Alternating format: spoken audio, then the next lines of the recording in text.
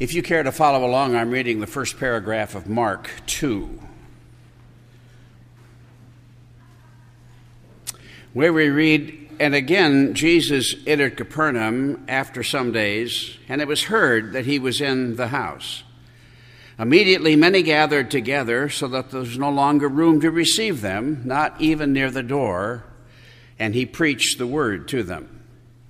Then they came to him, bringing a paralytic who was carried by 4 men. And when they could not come near him because of the crowd, they uncovered the roof where he was. So when they had broken through, they let down the bed on which the paralytic was lying. When Jesus saw their faith, he said to the paralytic, 'Son, your sins are forgiven you.' But some of the scribes were sitting there and reasoning in their hearts, 'Why does this man speak blasphemies like this? Who can forgive sins but God alone?' Immediately, when Jesus perceived in his spirit that they reasoned thus within themselves, he said to them, 'Why do you reason about such things in your hearts? Which is easier to say to the paralytic, "Your sins are forgiven you," or to say, "Arise, take up your bed and walk"? But that you may know that the Son of Man has power on earth to forgive sins." He said to the paralytic, "I say to you, arise, take up your bed, and go to your house." Immediately he arose, took up the bed, and went out in the presence of them all, so that all were amazed and glorified God, saying, "We never saw anything like this." It doesn't happen to me very often, but it happened this week.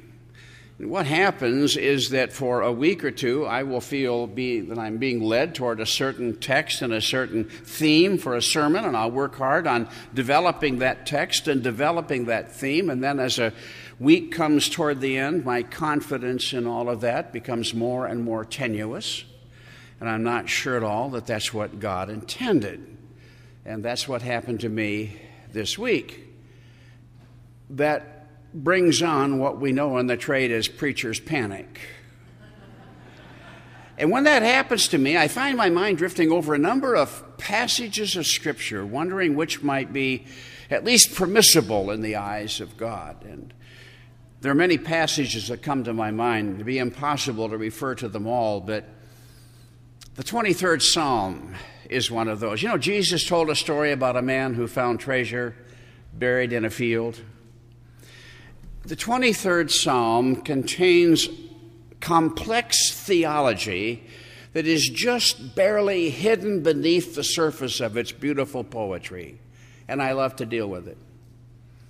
I find myself fascinated by the lofty vision of God that's expressed in the words of the 139th Psalm. Every once in a while, I think about the 3rd chapter of Genesis because I understand that I can't understand myself. And those to whom I minister can't understand yourselves without knowing of this drastic course in the change of human affairs represented by the fall of Adam. And then I read in the 2nd Psalm that the poison of Adam's disobedience and failure stains the spirit of every human being, including my own. I have a special affinity for passages like the 13th chapter of 1 Corinthians and the 3rd chapter of Colossians, where I find detailed instructions from the God I long to honor as to how I should live my life and the kind of man I am supposed to be. I love the story of Jesus calming the storm on the Sea of Galilee. I enjoy the many lessons that can be derived from his references to the second cheek and the second garment and the second mile. Christ's conversations with Nicodemus and the woman at the well, recorded in consecutive chapters of the Gospel of John, are fertile grounds for personal study and for preaching. And the last chapter of each of the Gospels, with its story of the great triumph of Christ over sin and over death, remind us that he is God and prompt us to rejoice in his grace.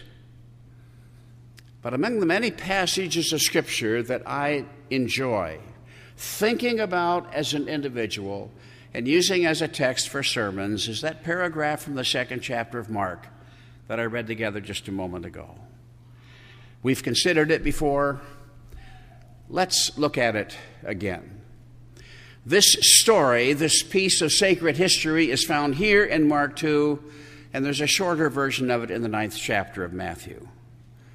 The setting for this event in time is the earliest stages of the public life of our Lord Jesus Christ. And its setting in space is a particular home somewhere in the city of Capernaum, which you may recognize as being the hometown of some of the first men that Jesus called to discipleship, the brothers James and John, and the brothers Simon and Andrew.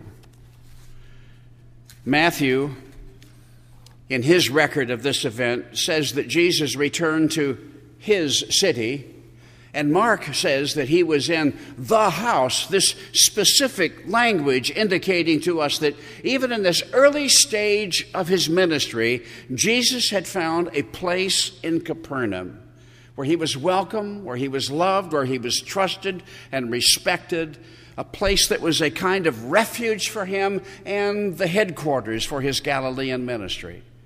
It finds its parallel in the home of Martha and Mary in Bethany, near Jerusalem in Judea. We think about the comfort that Jesus found in these two homes. And it should prompt every one of us to ask, how comfortable is Jesus in the place that I call home? It seems very likely that the setting for this particular miracle was the home of Peter. Mark tells us that when the word spread that Jesus was in town, that many gathered together, and that the press of the crowd was so great it wasn't possible for newcomers to get in to see and to hear. You're aware, I'm sure, that later in his life we find records of large crowds that Jesus met along the way in his life, crowds numbering sometimes in the thousands. This crowd was not like that crowd.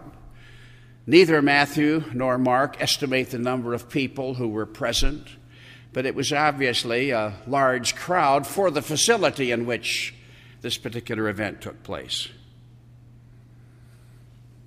From this point on, the Lord would draw crowds of people wherever he went. In fact, we find rather obvious hints in the Gospels that there were times when our Lord felt an almost desperate need to be alone, or at least alone with his disciples. But those moments proved to be few and far between. We remember reading this of Jesus, and we find reason to believe that he delights in those times when we draw close to him, when we seek his company, when we seek his counsel. And those who came to Jesus, I suppose in a sense like some who come to church today, came for many different reasons. For example, people are always fascinated by celebrity. You and I all know someone who at some point in the course of his or her life shook hands with or exchanged words with somebody famous. We know that because they've told us several times. Some were attracted to Jesus simply because of his popularity on the one hand or his notoriety on the other. Others came because of his reputation for being able to heal the sick. Discouraged, desperate, frightened, and frustrated by their condition, they came in some cases across vast distances to put him and his reputation to the test. A few of them were true believers who came back to thank him or sat in his feet, at his feet in loving devotion. But most of those who came to receive healing from the hand of Jesus were like 9 of the 10 lepers, men and women who felt nothing but relief that their burdens had been lifted. But in growing numbers, well into the last week of his life among us as the Son of Man, they came. And even knowing their hearts, Jesus consistently responded to their needs with compassion and with power. Some of those in the crowd on this occasion were almost certainly emissaries of powerful leaders in Jerusalem, sent to investigate this most recent threat to their authority. You may remember reading in the first chapter of John that these same men, or men like them, had been sent out to look into the sayings, the teachings, the actions of John the Baptist. When they found him, they asked him questions. They said, "Are you the Christ? Are you Elijah? Are you the prophet?" And frustrated by the lack of clarity in John's answers, they finally said, "Who are you? We need to know that we might be able to give an answer to those who sent us." I suspect that such men as these were present in that crowd in Capernaum, because even at this early point, Jesus' reputation was beginning to send ripples across Jewish culture. And of course, there were those in whose hearts were the highways to Zion. People just like you and me who yearned to hear the word of God, who were hungering and thirsting after righteousness, who either desired to be holy or desired to desire to be holy. And Mark reports that to them, Jesus preached the word. While he was interacting with the faithful, teaching them glorious truths about the kingdom of God and answering their questions, there was an interruption. It's likely that the house in which Jesus was preaching was square and had an open courtyard in its center. The roof above was flat, supported by a grid of beams laid atop the walls. And this grid was then covered by a lattice work of slats or branches, which in turn were smeared with a mud like the adobe that's so common in construction in the southwestern part of our country. As Jesus was speaking, chunks of that dried mud and pieces of that lattice work began to fall around him. And behind the scenes of all of this was the need of a desperately handicapped man. He was so thoroughly disabled that he had to be carried from place to place like a beggar by the name of Lazarus. Jesus made the hero of one of his more familiar parables. And one of the great observations of Scripture, and one that is very easy for us to overlook, is a statement made by Mark that this man had several good, persistent friends. In my opinion, that is a marvelous observation that can be made about the character of this man. It's not uncommon for people who suffer to become so engrossed in their own misery that the only song that they sing is "Nobody knows the trouble I've seen." Their plight becomes the subject of every conversation. Their difficulty becomes their identity in the community. They lose interest in the lives and welfares of others. They demand attention and pity and service. And the effect of their troubles eventually, and their preoccupation with their troubles, is to drive people away from them.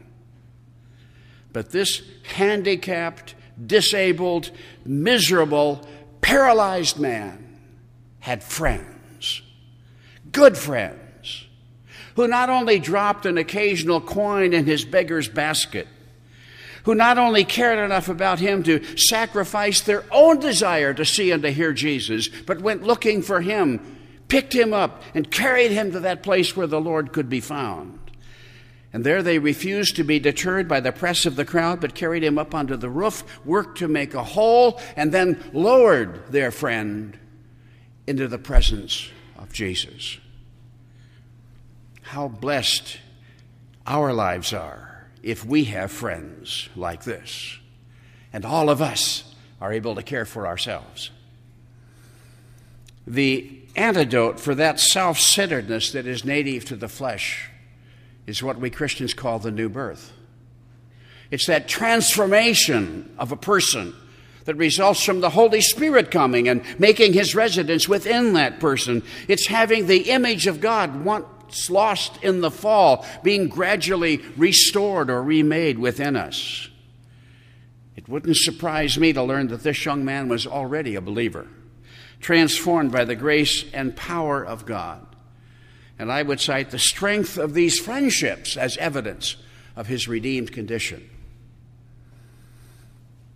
The language of Matthew and Mark is the same at this point. Both say that Jesus saw their faith. When we read that, we're inclined to interpret the "there" as referring to the 4 friends who brought their friend. I think it has to refer to all 5 of these men, the paralytic and the 4 who carried them. They were all men of faith. They were all believers.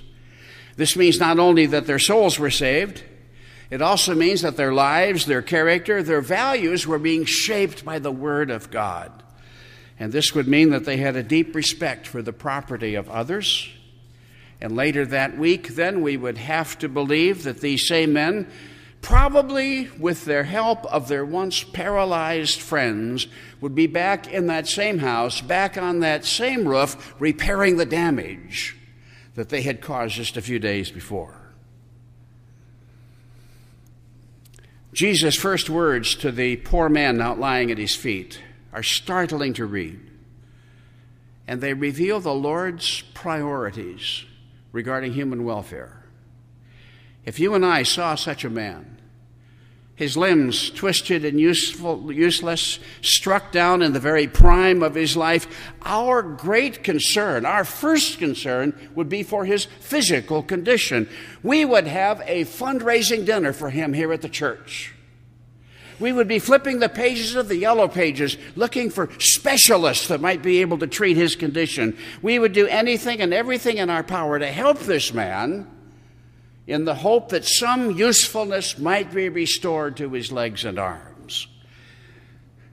But we notice, and it's important that we notice, that this was not the first concern of the one that we're learning to call Lord.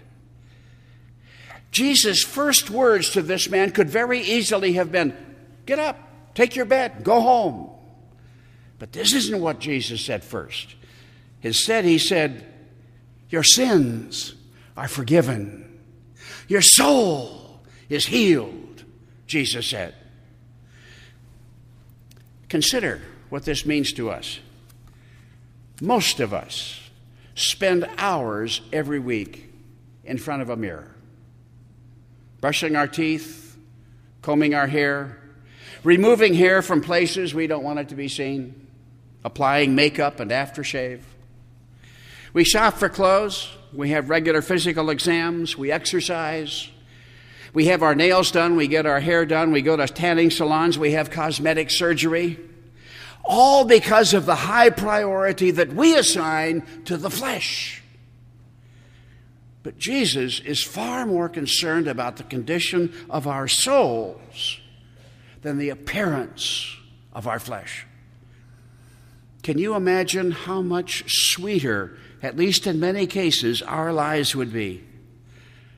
How much better balanced our priorities would be? How much greater would be our peace and our joy if we spent as much time in devotion, acknowledging our sins, rediscovering the riches of the mercy of God, committing our way to Him afresh, searching His Word for wisdom and guidance, as we now spend in front of our mirrors. There were men in the crowd who were as startled by Jesus' words as we are, but for different reasons. They heard Him say, "Your sins are forgiven." And they scoffed to themselves, "Who does this character think he is? Only God has the right and the power to forgive sins." And what happens next was as startling to them, for Jesus indicated that He knew what they were thinking. It's not a comforting thought, but it's a truth very consistent with revelations found in Scripture, that nothing, absolutely nothing, visible or invisible, is hidden from our God. He not only knows the thoughts of our minds, but He even knows the intents of our hearts. This is the God into whose presence we step in worship. This is the God before whom we kneel in our private prayers. What follows in this text is one of many very subtle claims to deity that we find in the records of Jesus' life. They had accused Him of blasphemy, They had criticized him for taking the place of God in presuming to declare the forgiveness of sins. It would have been an easy thing for Jesus to say, you guys are absolutely right. I didn't mean to assume powers that belong only to God. I only meant to assure this poor fellow that he isn't being punished as a result of his sins. Please excuse me, it's been a long day and I've been very busy. Jesus could have said all that very easily and disarmed the tension in the room. But this isn't what he said. Instead, having challenged his critics, he said to them, in order that you might know that I do have the power on earth to forgive sins.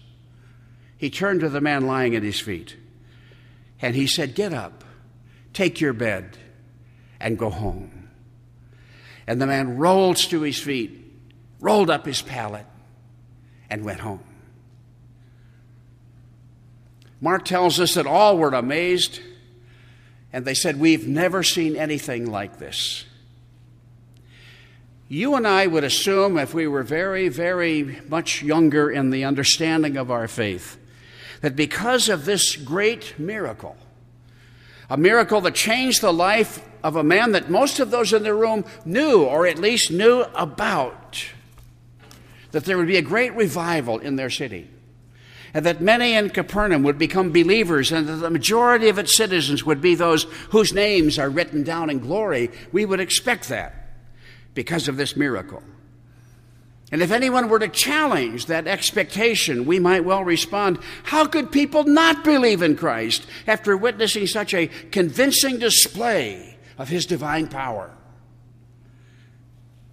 But to our surprise, 2 chapters after Matthew's record of this miracle, he quotes Jesus as saying this, woe to you, Chorazin! Woe to you, Bethsaida! For if the mighty works which were done in you had been done in Tyre and Sidon, they would have repented long ago in sackcloth and ashes. But I say to you, it will be more tolerable in Tyre and Sidon on the day of judgment than for you. And then he said this, and you, Capernaum, who are exalted to heaven, will be brought down to Hades. For if the mighty works which were done in you had been done in Sodom, it would have remained until this day.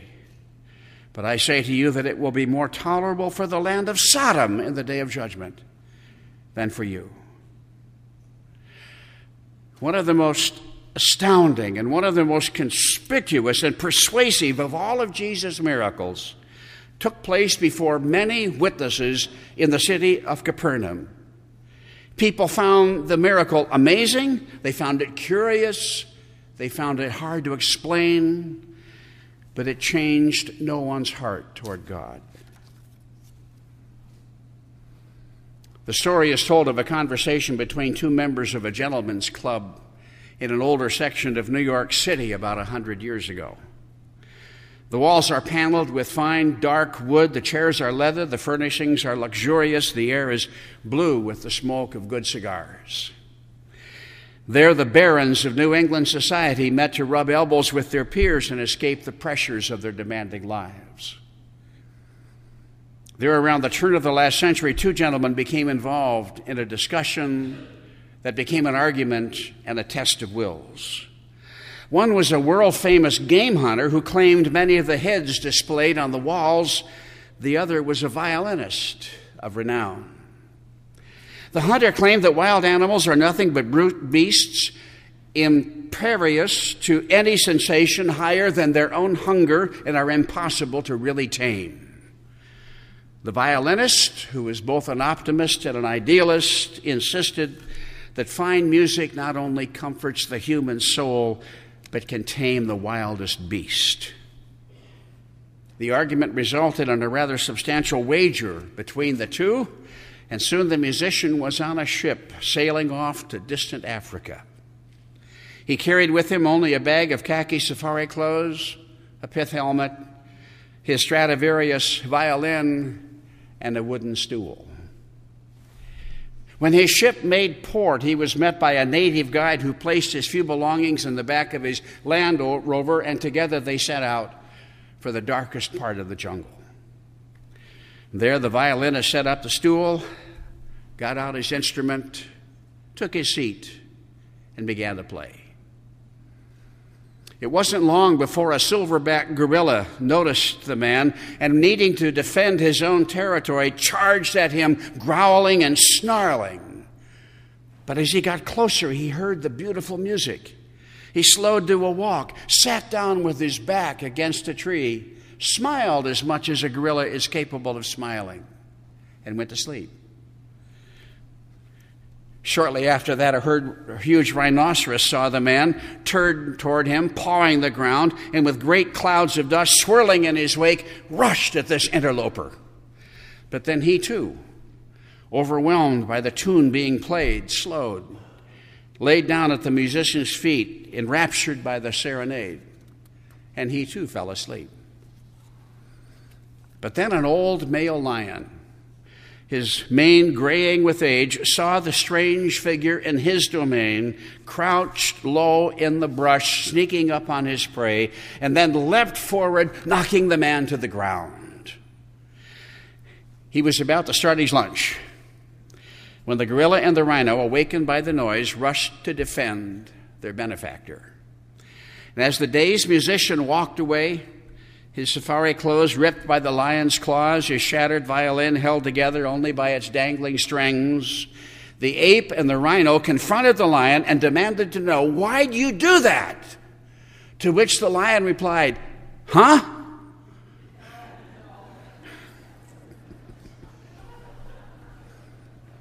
With the passage of time, this king of the beasts had lost his hearing and was deaf to the songs that calmed the raging gorilla and lulled the charging rhino to sleep. On another occasion than the one we're looking at, Jesus engaged in conversation with his disciples. He talked with them about the spiritual blindness and the religious deafness of most people, but then he said to them, as the chosen of God, "But blessed are your eyes, for they see, and your ears, for they hear." The problem in Capernaum was that the majority of its citizens didn't have eyes to see or ears to hear. So that apart from leaving them amazed and speechless, this great miracle of Christ left them unaffected by the glory that had been revealed before them. But thanks be to God, that is not true of us.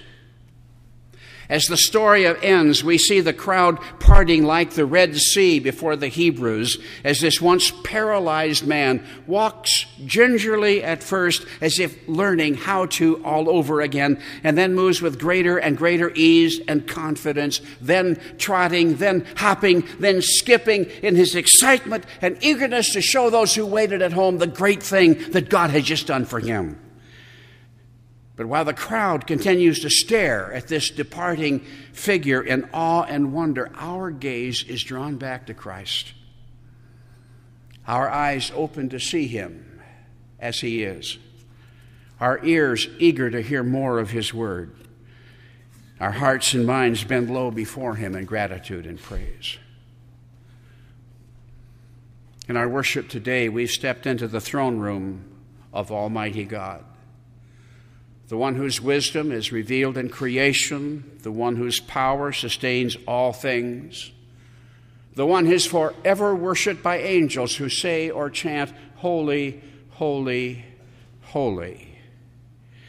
We come before him at once rejoicing in the great privilege that is ours through Jesus Christ, but increasingly conscious of our unworthiness of that great privilege. With David and Isaiah in the Old Testament, with Peter, Paul, and John in the New, we acknowledge our sin. And perhaps with this paralytic who was healed, we wonder whether the difficulties that we face in life are some kind of divine retribution or punishment for that sin. Here we're reminded of the holiness of our God. Here we're embarrassed by our failure to meet his standards. But here in his presence, may we also be reminded of the greatness of his mercy toward us. And may each of us leave this place this morning as those in whom Jesus finds faith, and as those to whom he has said, "Your sins are forgiven." Let us pray. Our Father, we consider this miracle of healing a great miracle. It amazes us to read about it. We fail to understand how others would not see its full significance. But as we end our worship today, may we do so recognizing that the greatest miracle that you have performed in the whole history of the world has nothing to do with paralyzed people or deaf people or even dead people, but rather making us alive by your Spirit in Christ Jesus. We celebrate that. We praise you for it. We pray, our God, for a deeper and deeper desire to be holy, or for the desire to be holy, and that our lives might be increasingly pleasing and useful to you. We ask this in Jesus' name. Amen.